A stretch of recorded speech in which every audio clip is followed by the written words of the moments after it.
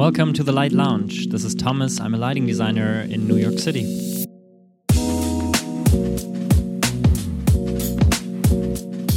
And I'm jumping right in here because I am on fire. I speak with, this week, Isabel Sanchez Savellano. She's an amazing lighting designer, award-winning lighting designer, I need to say. She did an amazing project here in New York for the Metropolitan Museum of Art, worked with OMA together, with Garke Ingels Group, and all the big names in the industry. Now she is back in Spain, and she is pursuing her own practice, her own business, and she's looking for different opportunities. How she ended up being in New York, working for these big architects, and what she's up to now in her own business situation. However, this is what we will talk about. I'm very, very excited, and I speak to you at the end with a very special announcement. So stick through, and I speak to you at the end. Enjoy, guys.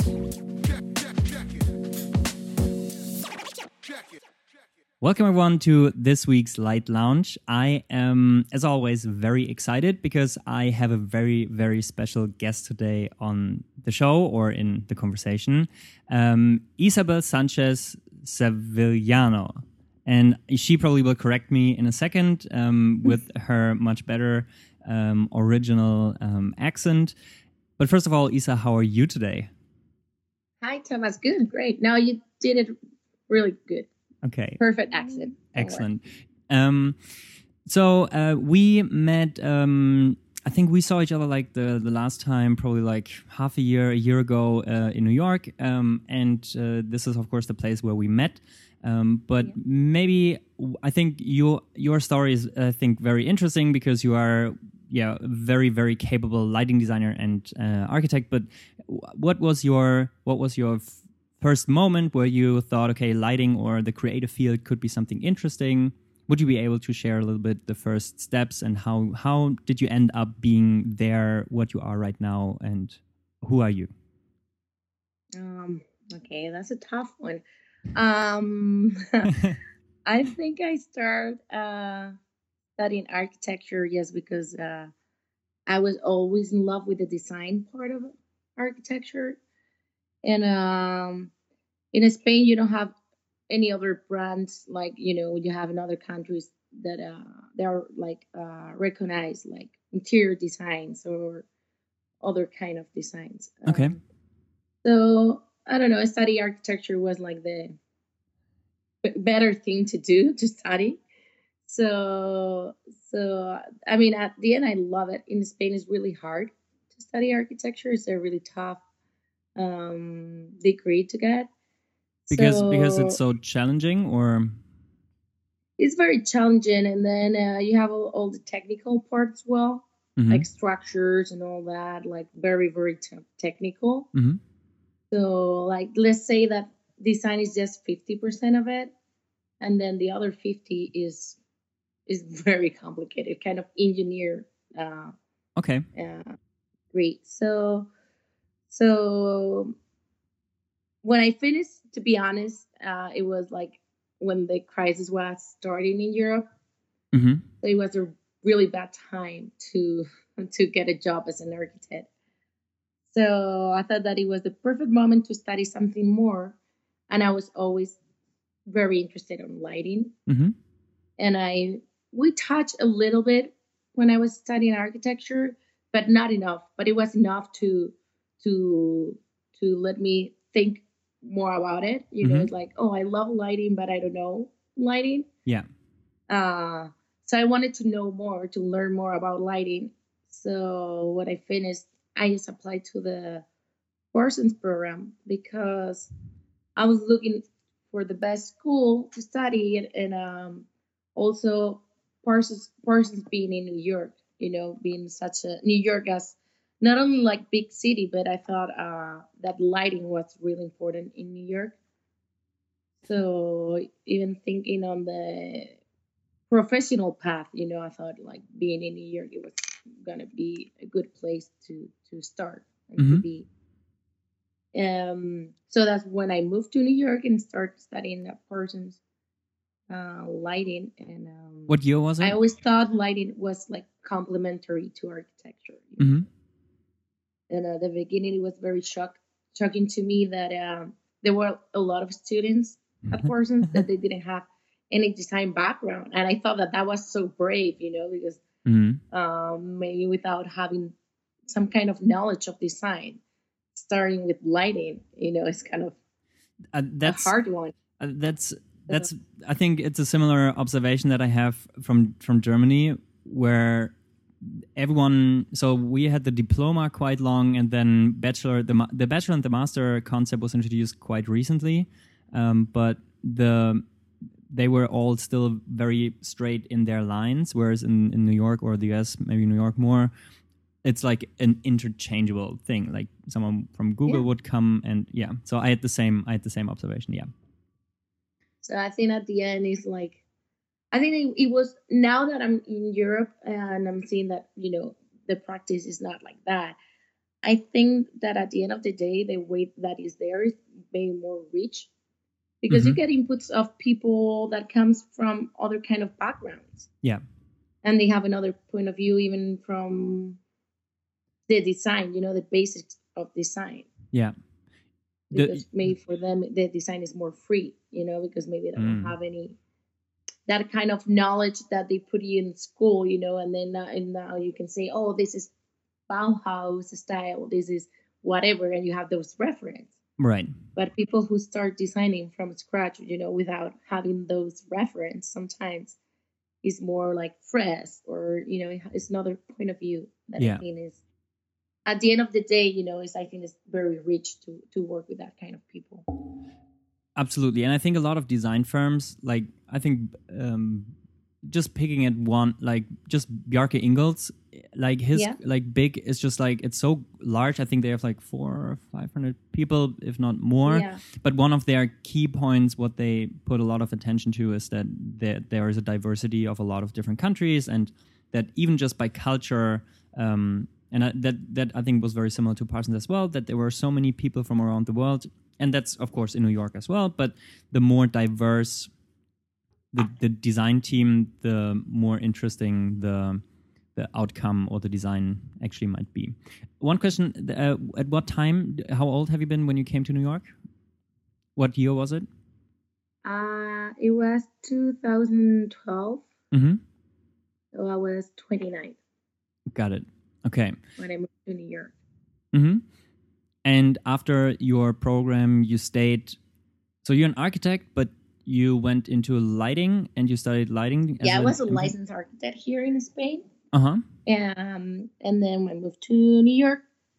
And, well, probably a lot of people who's listening to this knows about it. Maybe other people doesn't know about this. But when you get to study in the U.S., you get your student visa, and then they give you like 1 year of OPT, that is optional practice training or something like that. Yeah. So I think that that's really good, because, it gave you the option to stay 1 year, and it gave also the companies the option to hire someone 1 year without doing a work visa that is more complicated to get. Mm-hmm. So at the beginning, I was just like trying, right? I was like, oh yeah, I can stay 1 more year. Let's see how it works.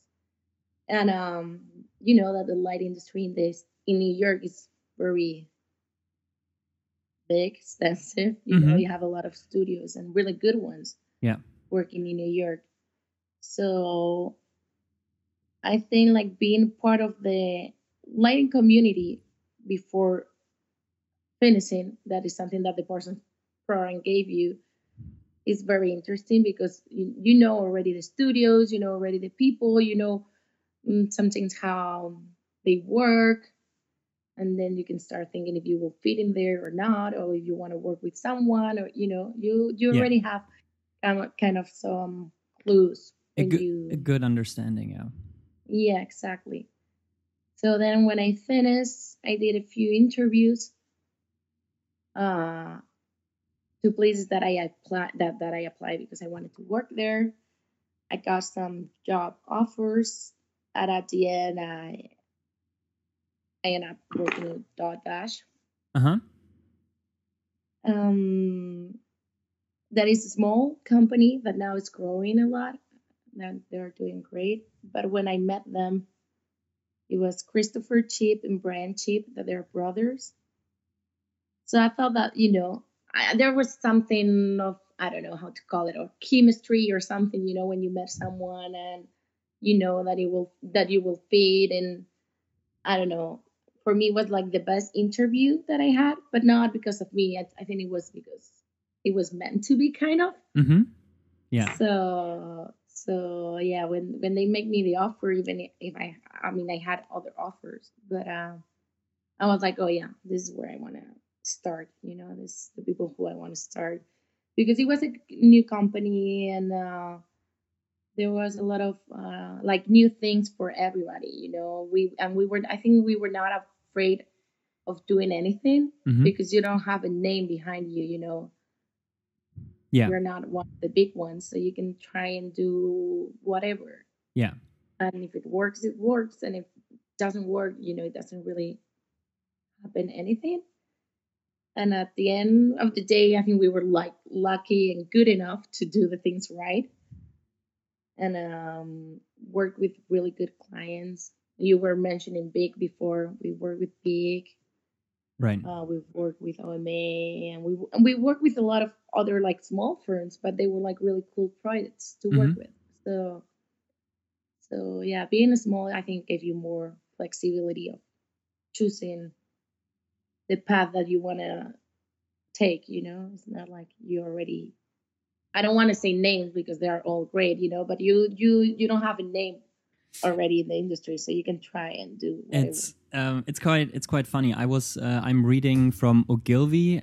He's an advertising guy, and I'm reading his book, how he is describing the advertising world and how big clients hire small agencies, creative agencies, and they are called, I think, Black Horse agencies, because they are maybe smaller, and there's exactly this kind of spirit that you just described of not having any established path and being in the spirit to discover something new and be therefore more brave and find different solutions that the established companies potentially don't find at the beginning or in that stage. So yeah, I completely understand. One project that I was super fascinated about, and that's why I think you are super interesting for the listeners here as well, or in general for the lighting design community, was a project that happened 2 years ago, where I thought that was absolutely amazing. It was the Manus Ex Machina exhibition. I think, was it Fashion in Age of Technology? Is this the title of the exhibition? The exhibition title was just like Manus Ex Machina, right? Yeah. And it was and it was in the Metropolitan Museum of Art, and the architect was OMA, and the project was just like, I don't know, it was so dynamic, sparkling, and you would see all these beautiful dresses in a beautiful curated exhibition of old dresses of the old masters, beautiful fabrics, colors, and yeah, one thing that was so okay. Now I'm giving a lot of information ahead here, but what was so amazing was that you had like 8 weeks time to develop like a concept, and I just have so many questions where to start and how to do it, and what was the challenge, how can you explain a little bit how it started and how you approached a super fast paced project and then ending up with a very, very good budget in terms of being very conscious about spending, and how, please. Where to start?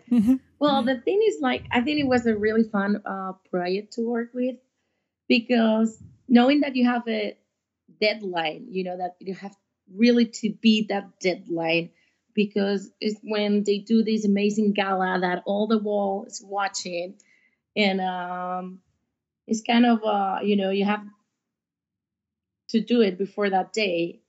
So, and you also have to wait for the architect design. So we were working with OMA very closely, and they were open to all the suggestions that we have. So I think that make really good teamwork, and make things that can work, as you were saying, and making that a cool project in 8 weeks. So once you have the design of the architect, what you don't have is the garments or the dresses from the curator, from the Met. Yeah. So you know that you have to light something, but you don't know exactly what you have to light. Okay. So we have a lot of requirements in terms of preservation. Mm-hmm. So you cannot put more than 5 wood candles. That it was pretty deep. On the dress, we didn't know if it was gonna be like a small dress or a very big and puffy dress. So we couldn't find a fixture that it will work that we could have in 8 weeks. So at the end of the day, we decided to do a custom one. What is insane? I mean, I know, because usually it's the opposite, right? That like a custom fixture takes much longer, and yeah, insane. Yeah. So, but the thing is that we didn't have that time, and we wanted to be very flexible. So we knew that we need like a track system, but it was going to be very expensive because we need a lot of bits of track. So at the end the fixture that we designed, we were like conscious about that as well. So we decided to do it in a Unistrut profile. Mm-hmm. So how was the fixture powered then? So the fixture would sit in a Unistrut, and there was like an insane diagram that I did by hand of each feet, because each fixture was fit individually. Unbelievable. And everything was labeled, with numbers and letters to know where to plug each fixture. Wow. It was crazy, but I think that diagram worked really well. That's one of the fears, right? You have that diagram, it makes sense, but that is very complicated because we had 254 fixtures. Yeah. And at the end of the day, when you saw that the electrician was plugging everything and it was working, it's like you breathe. It's like, okay, everything works. Because if something didn't work, I don't know where to start trying to find the mistake. Yeah. Like, so we have to do a custom fixture where we could dim the fixture itself individually, where we can adjust the beam angle as well. Wow. So I remember putting the fixtures that I had to do that also as well, because it was a union project. Unbelievable. So the electricians they were not happy. It was not their job to put the fixtures that I designed in the Unistrut. Right. So that was becoming a problem at the beginning. So I was like, you know what? We can spend like 2 days discussing who have to do it. Like you can take like one of these mechanical ladders and take me up there and I will do it. Yeah. So that's at the end of the day, we did it like that. Wow. So when all the fixtures were up, and this was like a day before the exhibition. Whoa. Hashtag no pressure. No pressure, exactly. And when I was like, where are the dresses? Where are they coming? So even the night before, they were like putting the dresses. Oh, what? So you were in the night in the museum, like the day before the opening. Like, yeah, that was really cool, actually. I mean, I spent like 3-4 days late at night at the museum when it was closed. So that's another privilege, being inside the Met, walking around. Of course. Without anyone. It was really cool, actually. Of course. Yeah, but then it seems like very tightly timed to send in or to bring the dresses like one day before the exhibition opening, right? Like because you probably need like I don't know how many dresses there are, but if there are like 250 fixtures, then you have to aim and adjust and filter and focus 250 fixtures, and that takes time as well, right? And if you have like a what is it called, like a beam lift or something, or a ladder, you have to go up, down, check. And how did you manage doing this in, I don't know, like 24 hours? I think we did that like probably kind of in 2 days, because there were like some dresses that we knew. There was, I don't know, the people that is listening to this podcast and saw the exhibition, there was like a beautiful dress in the middle of the Ghost Cathedral thing. And we knew designed by Karl Lagerfeld. Exactly. Yeah. That it was a wedding dress for a pregnant woman. So it was really cool. But we knew that was, the main dress of the exhibition. And that was there like probably 3 days before. So, I mean, we have dresses to work with 3 days before. Right. But yeah, even the night before, Michael Bolton, is the curator of the Met, was moving things around. Unbelievable. And there were other dresses, that, I don't know, Kentho, whoever, they had their team, and you saw like 10 people moving the dress, with like, it was, And we were lucky enough to be like around those dresses, and kind of touching them when they didn't watch, and it was kind of fun. Yeah. But after that, the Met is very conscious about keeping the things right. So they took light levels. They were like, "Oh, this is too high. You have to put it to 5 with candles." Wow. And I was like, it's just a plastic dress, from. It doesn't hurt it, yeah. It doesn't hurt, but yeah. And we talked with Karl Lagerfeld, and he let us put more light in his dress. What do you mean you talk with Karl Lagerfeld? Well, I didn't talk to him directly, but we. Hey Karl, it's Isa. Hey, Karl, I just want to check in. Can I put more light on your dress? No, because at the beginning they didn't let us put more than 5 wood candles, and we were telling them, that it was not enough for that dress. To make it sparkle and to make it shine. Yeah, and at the end of the day, it's a pity, because I saw those dresses with a lot of light, all of them, and they look amazing. But some of them, when you have to dim it way down to just the 5 wood candles, they look more flat or more dull. It's like it's missing a little bit. Yeah, it's missing something. And this one, it was like sparkling moment. You have So we talked with them, and through the Met, and at the end they were like, okay, if it's gonna look better, just do it. That's pretty amazing, and I think that's maybe a good transition. Well, not a transition, but like a good analogy that like Karl Lagerfeld, as being a person very, very high up, and the designer of the dress is has still sort of the power or the hands-on saying, okay, yes, we can do it, yes, we cannot do it.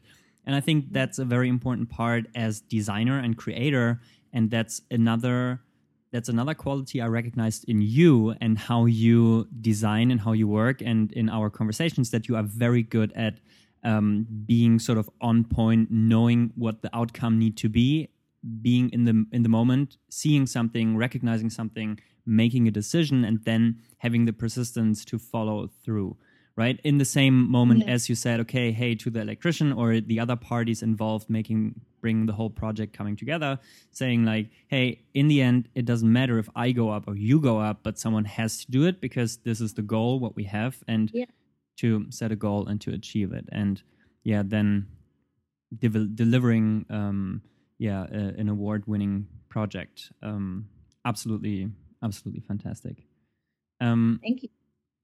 Did you have other responses of people who saw it, other lighting design friends? What was the response to the project? Do you have any memories from 2 years ago? I have some memories from 2 years ago, but not.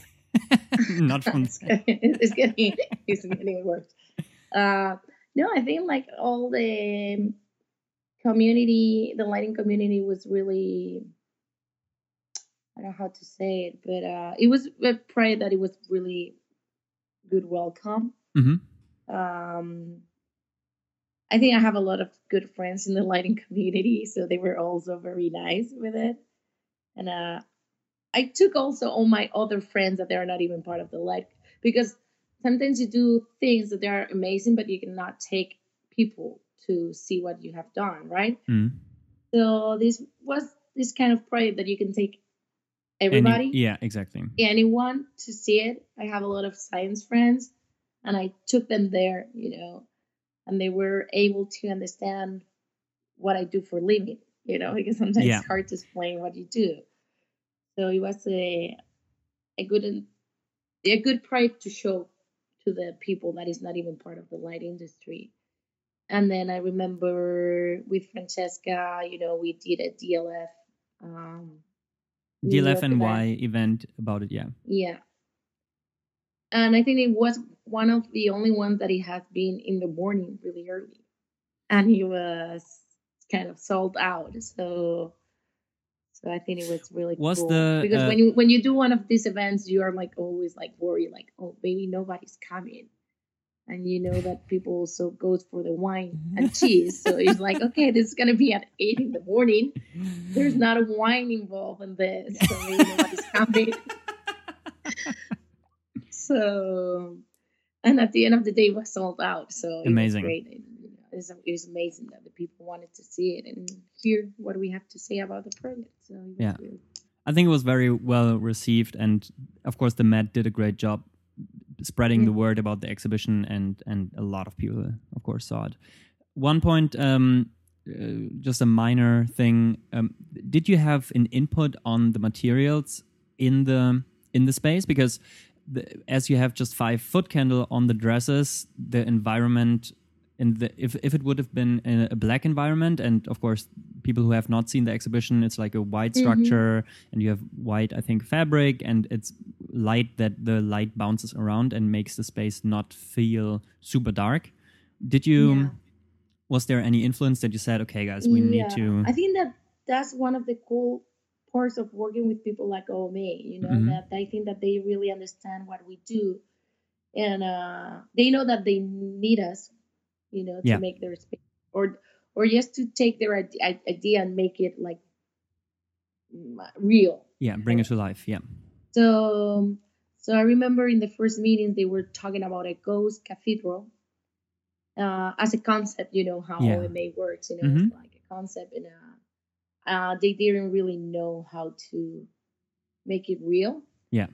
So I remember that it was part of from Dotdash, the suggestion to make it with NuMat. That is what we end up using. Because we have a NuMat is like a membrane. Like it's not a fabric. It's like I think it's a I don't want to say plastic, but it's like a flexible material that you can stretch, and it diffuses. You can stretch, exactly. Yeah. So the cool part, and if you interview someone from NuMat, could tell you more about this. But we needed something that it was perforated, and they didn't have anything like that at that time. But they did it for the Met. Unbelievable. And now it's part of their catalog. Why I say unbelievable so often in this conversation is that doing custom things is either most of the time more expensive, and it takes longer, and it's an amazing goal that you achieved. Making so many custom things in a short amount of time. Well, I think because we have a good team, and people understood what everybody was doing. So, that part of choosing the material, there was a lot of mock-ups involved. I did tiny, beautiful mock-ups with a lot of fabrics. So, when you show that to the architect, I think that is a good thing, because you're working really as a team, and that they understand that lighting is more than a light fixture. Right. So and we were lucky enough of having the Met as a client, that let's say that budget was never issue. Right.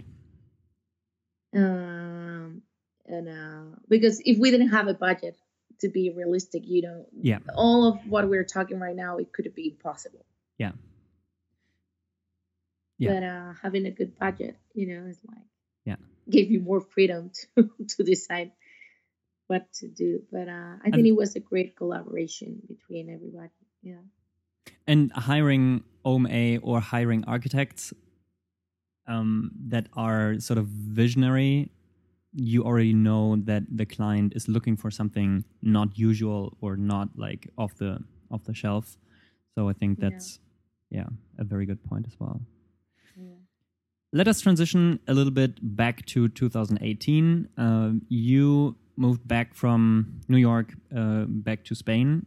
And what are you doing there right now? Can you share a little bit about your design, your practice, what you're up to right now? Yeah, well, right now I'm still exploring options because it's always hard to come back, and it doesn't really matter what you did there in the States, in New York. Doesn't really count that much, People here could see the experience like, oh, you have been in New York, but it doesn't really matter if you spend like 1 year, 2 years, 20, Yeah. So when I moved here, it was in Lighting Europe. That is this Congress, the ILD Europe. So I went there. It's in Barcelona. It was in Barcelona this year, so it was really close to me. Right. And it was my first contact with the Europe community industry. Right. Exactly, lighting community. I was just, I guess, like you as well, to go to all these lighting events and knowing everybody. Right. And when I got the first day, I was like, "Hi, who's these people? I'm Isa. I'm Isa." And the people were like, "Who are you?" So you have to. I mean, I went there because I wanted to know also what is going on in Europe in lighting. I think it was a very good first contact because I met a lot of people, incredible people. And then a week after that, in Lighting Europe, I met a lot of Spanish lighting designers. That is a real small community. I think there are like 23 or something like that in all Europe, in all Spain. Sorry, but very tight. So yeah, they are very tight and close, and I think that's good because they're like fighting all together. They're in the same fight, right? That is making the professional, in Spain something important. So they have an association that is the APDI, and they have a meeting the following week in Barcelona as well. So I went to Barcelona again to go to that meeting and see, have a more closely contact with the Spanish lighting industry. What does it stand for? APDI?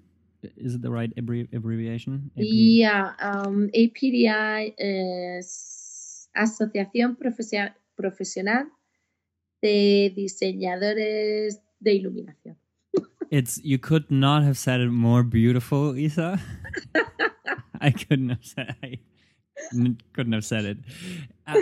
It's funny that you say it because I realized I recognized the logo because it's like the shifting of the copy, right? It's like the pink logo and the APDI is like sort of shifting, and interesting that you say it and it immediately pops up in my mind. Okay, interesting.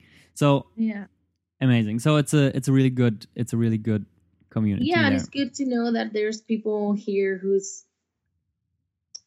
trying to fight for the same things that you're fighting, right?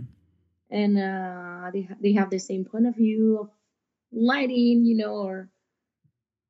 So it was great to meet all of them. They were all really nice and super welcoming with me. Right.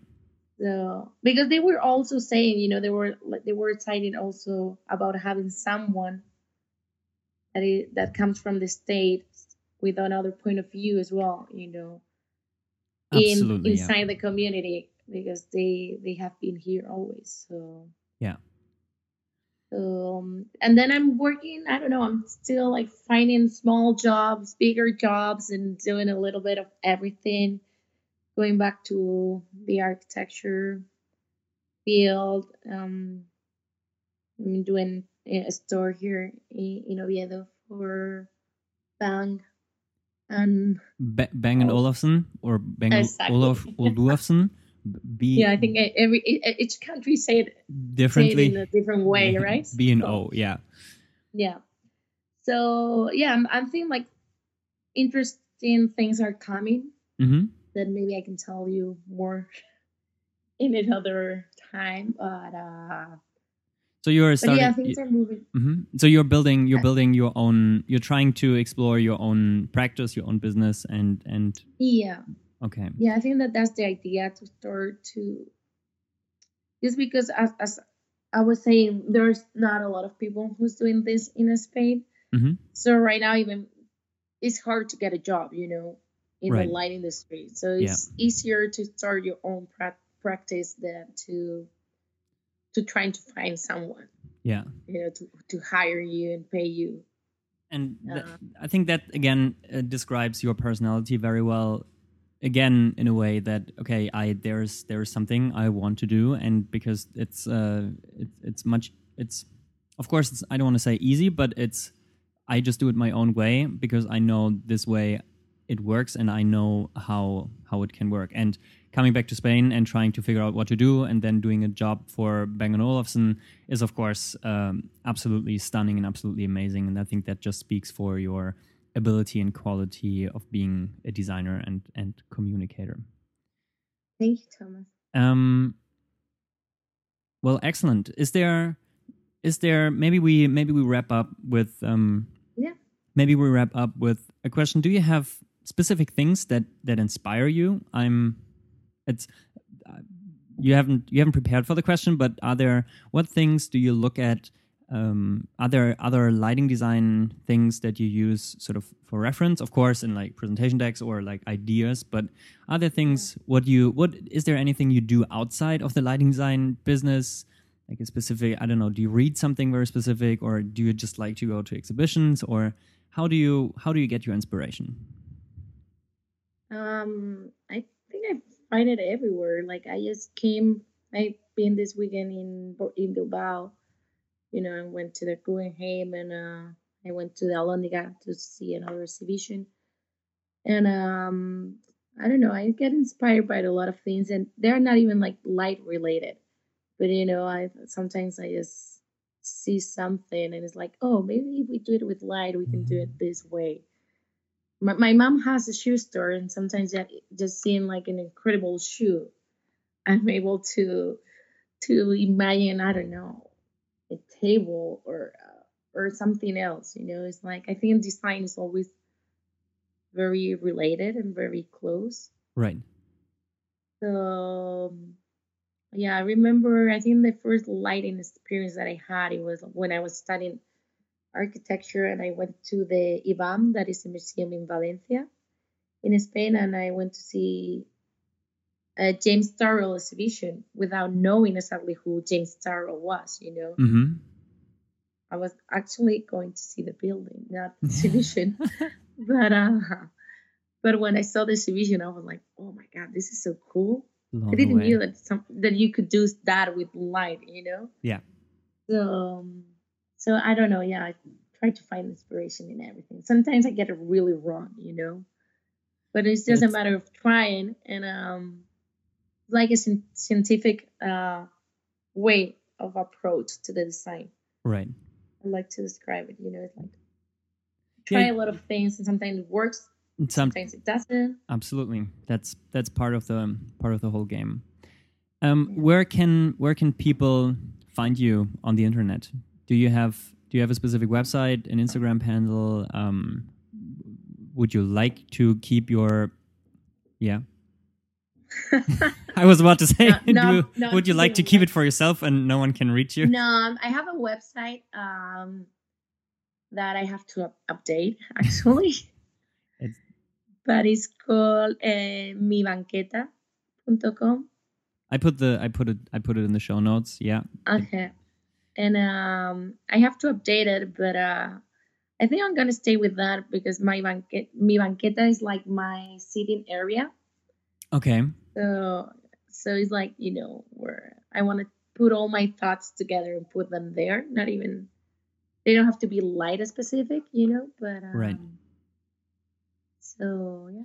If people want to see the latest and greatest of the Bang & Olufsen shop, it's in. Can you say again the location where it is and when it opens, that people potentially in Spain can? It's in Oviedo, Asturias. Oviedo is the city. Asturias is the region. In the north of Spain. Beautiful area. So I invite everybody to come here.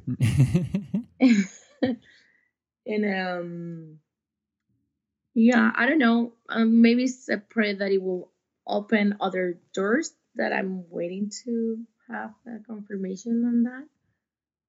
But it's heavily in progress. Yeah.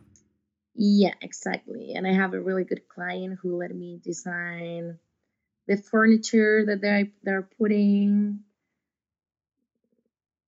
The lighting, of course, I did the lighting, but it was very easy to do that one. And yeah, I hope it turned out well. I think that they are opening next week. Very soon.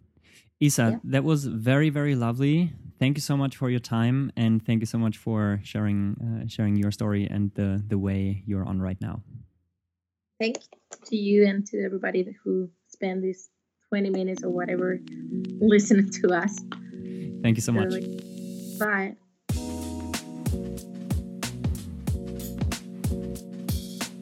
And that was the fantastic conversation I had with the amazing Isabel. I will put her contact details in the show notes, and I will put down the Metropolitan Museum exhibition Manus Ex Machina in the show notes as well. You should definitely check it out. I want to say thank you so much for the opportunity that I can speak to you and being part of the lighting design community worldwide. I got so many messages, absolutely fantastic. In regards to the big shout out and to the special announcement, as so many people are reaching out to me, some actually offered or said, hey Thomas, we have positions open and we are growing and we do amazing stuff, and can't you connect us? And I'm very happy to help you in the design community. If you're a senior lighting designer and you are looking potentially for something in the San Francisco area, there are 2 places, or in New York, I have something as well. Reach out, Thomas_Mnich on Instagram. Just shoot me a text. I'm very happy to connect. Okay, now that's the end. Thank you so much for listening, and I speak to you next week. Stay tuned. All the best. Much love, Thomas. Bye.